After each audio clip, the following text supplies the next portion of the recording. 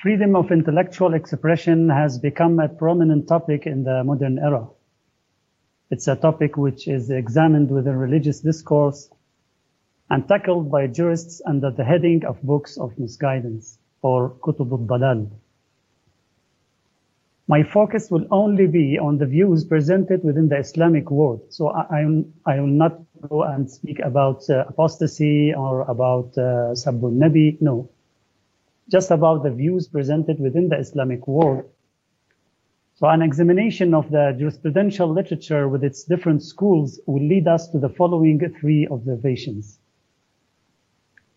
The first observation pertains to the concept of misguidance and how to define it. This is very important because not every error represents is an instance of misguidance fitting the mawdu' al-hukm here, which requires subsequent action like confronting it, banning its publication, and the removal of freedoms. This is what the jurists themselves say here. Not every ijtihadi error is such that it is necessary to prevent it from being spread. So the concept of misguidance is extremely ambiguous, but was frequently utilized as a means of character assassination. Apart from a few agreed examples, the concept lacked a clear and precise meaning by which to settle various disputed cases. So were books of blasphemy and books of other religions the only examples of books of misguidance? Or do books of certain Islamic sects also constitute misguidance?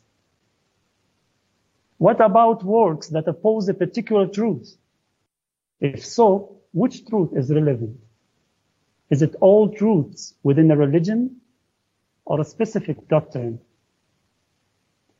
Some jurists even considered books that are true as books of misguidance, given that they often led people to misguidance, such as the works written by mystics.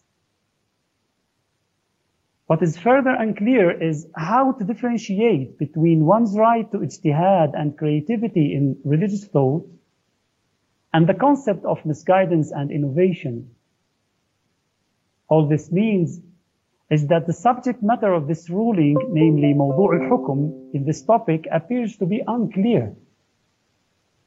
In my opinion, one of the reasons for the lack of consistency in the application of the subject matter and the emergence of subjective criteria is due to imprecise definitions for this concept, the concept of misguidance. This gives the political or religious authorities the opportunity to aggressively suppress those who oppose them, which then leads to suppressing freedom, stagnating creativity, and partially closing the door of ijtihad. In fact, this is one of the reasons why ijtihad in theology or historical matters related to theology can be actively prevented. Since issues of theology are usually considered landmarks of religious and sectarian identity, any attempt to critique these features poses a real threat to identity for the ruling authorities, politically, socially, and religiously. It is here that notions of misguidance and innovation are weaponized to confront intellectual and cultural minorities. Here we can also make a quick comparison between the topic of what exactly is the criteria of Islam and disbelief and the criteria of misguidance and guidance, or even the criteria of tashayyu' and tasannun. The criteria of Islam and disbelief was subject to rigorous investigation in Islamic jurisprudence, especially in two places. The Kitab al-Tahara, Book of Purity, and Kitab al-Hudud, Book of Prescribed Punishments, particularly in the topic of apostasy. The jurists presented numerous arguments for their views, but in stark contrast, similar argumentation is rarely found when we try to determine the definitions of tashayyu' and tasannun, or the concepts of guidance and misguidance. For example, how do we know that denying infallibility represents a departure from Shi'ism.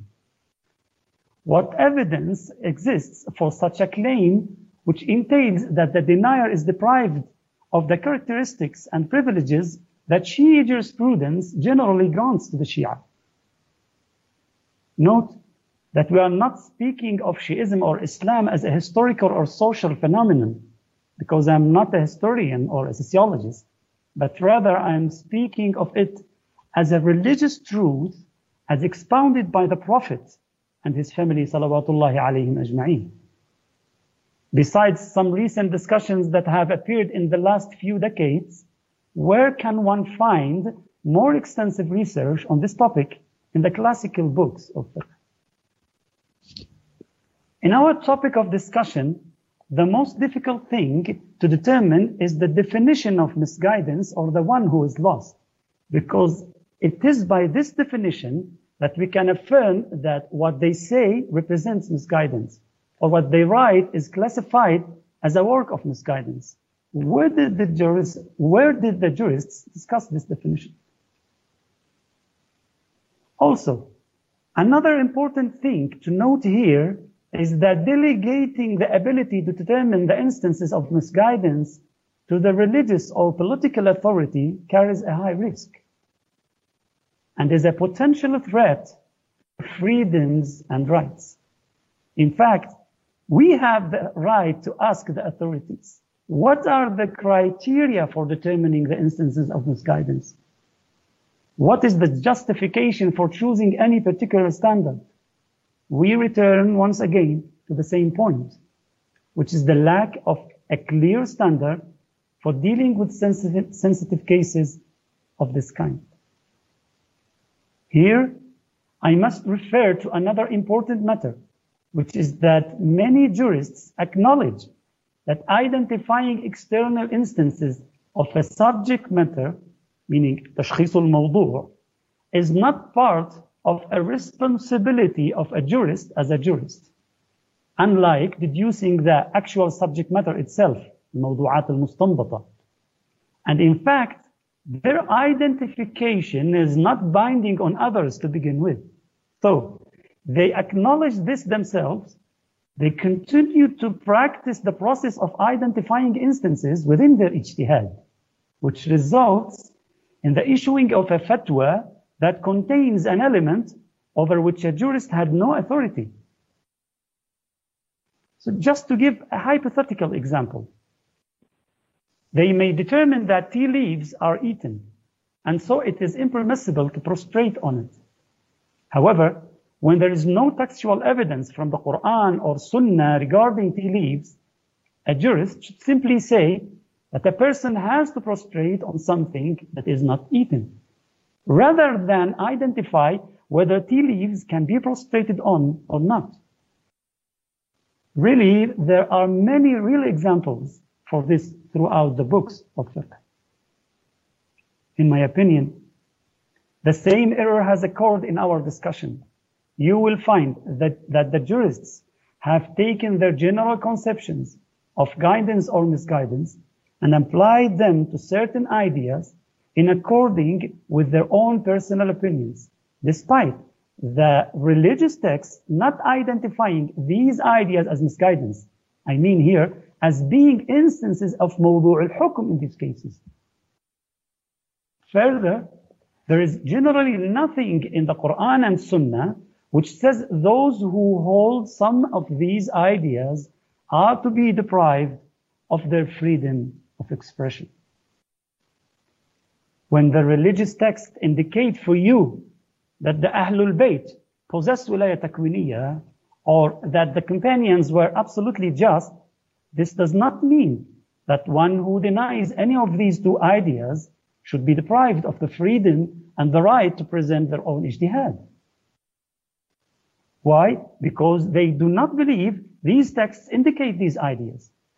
A text that affirms an idea based on one's ijtihad does not necessarily say anything about the attitude one should have towards those who deny the very same ideas as a result of mistaken ijtihad. The second observation This observation pertains to the Quran and how it has been used in this discussion. It is clear that the Quran does not speak directly about this issue of kutub al-dalal. Rather, it refers to generic concepts, such as the prohibition of misguiding people or the prohibition of aiding others in sin.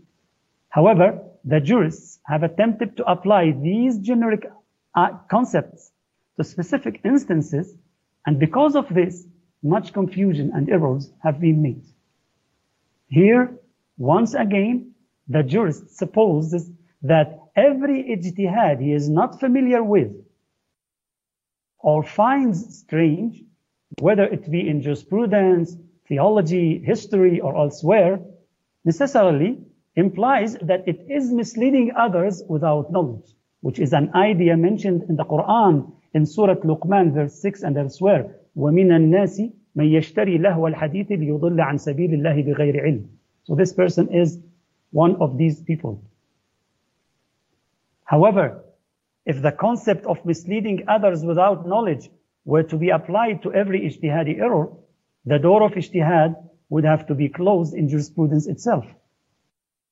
Rather, the concept of strange or unfamiliar jurisprudence is itself ambiguous and misleading.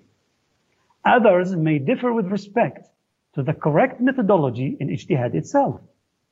And in this case, it is only natural that the results of one methodology are going to look strange or unfamiliar to the proponents for another methodology. This means that if we make the criteria of guidance familiarity with ijtihad, meaning to use the established methods of ijtihad that they approve of, then this appears to ultimately close the door of doing ijtihad in determining what exactly is the correct methodology, which is extremely problematic. Just like a jurist imagines that opening the door for alternative forms of thinking is tantamount to aiding in sin, al-ta'awun ala al-ism, it may nevertheless, from another perspective, be tantamount to aiding in piety, ta'awun ala al-taqwa. This is due to 2 reasons. Firstly, because it aids a mujtahid or a specialist by granting them the right to think. And secondly, it develops and deepens religious studies by expanding ideas and horizons. And both of these reasons are from the maqasid or the objectives of the Sharia. So what I just mentioned dealt with the Quranic evidence that has been used to tackle the subject of Kutub al-Dalal. However, when looking at the Sunnah, what is quite shocking is that no textual evidence, besides around 4 or 5 traditions, 2 or 3 of which are weak. Even most of these existing traditions do not support the idea of suppressing individual freedoms. In fact, when we look at the hadiths and historical sources, we find a contrary notion, where the Prophet or the Imam did not confront those with opposing views by suppressing their freedom to express it. I have brought several reports regarding this in my paper. Based on my humble opinion on عدم حجية خبر الواحد الظني مطلقا, I discussed this idea in my book حجية الحديث, عدم حجية خبر الواحد مطلقا in religious rulings, and more specifically in critical matters, relying only on 3 or 4 narrations to justify the confiscation of freedoms and suppressing other opinions is unsound. My final observation: rational proofs have been some of the main arguments used by jurists when dealing with the topic of Kutub al-Dalal. These arguments were then applied contextually to help deal with deviant thought. There is no religious command found in the scriptural sources that specifies a particular method of how to tackle falsehood. This gives us the space to come to a reasonable solution that does not necessarily result in taking away intellectual freedoms. A comprehensive reading on this subject concludes that while the law gives importance to protecting religious values, it has not prescribed for us specific measures that we can use in countering devious thought. This entails that we have been left free to employ measures that are moral and rational and in accordance with the changes of time and place.